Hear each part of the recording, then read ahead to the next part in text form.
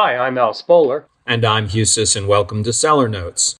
You know, Alan, much has been said and pontificated about dealing with the use of oak in Chardonnay.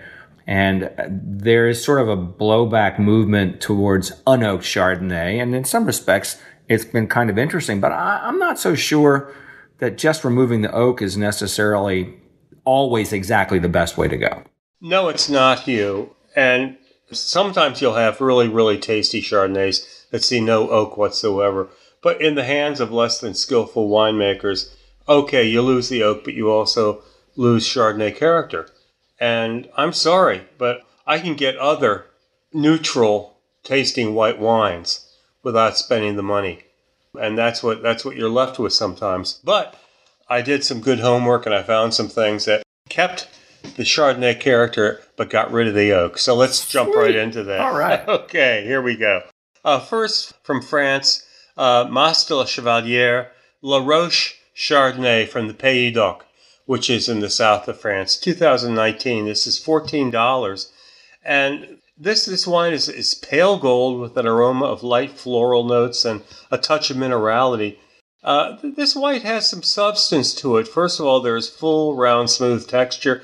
Next, there is a good, filled-out, medium body. And finally, you get a solid bed of fruit supporting it all.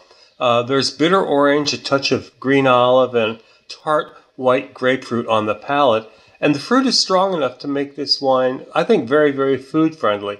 And something like grilled shrimp, for instance, would really bring out the best in this. Hugh, the La Roche Chardonnay at $14 is a value. That's a good value.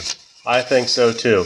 Now, let's move over to California, where the unoaked is really a big deal. By the way, not many of the French unoaked Chardonnays say unoaked anywhere on the bottle.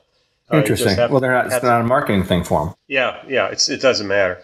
Here's Lockwood's unoaked Chardonnay from the Central Coast, 2018, $16 a bottle. And you'll immediately notice a deeper gold color here. I wondered if this was 3 years of extra age or just they were using very ripe grapes. I'm not sure. But the wine uses a tad of residual sugar to fill out the palate, which is not a bad idea. And while the acidity may be a little low, the fruit flavors are pretty abundant on this wine. There's touches of tropical fruit that appear in the aroma and follow through on the palate. So all in all, it's a fairly simple Chardonnay that is unmistakably Chardonnay from California, no oak.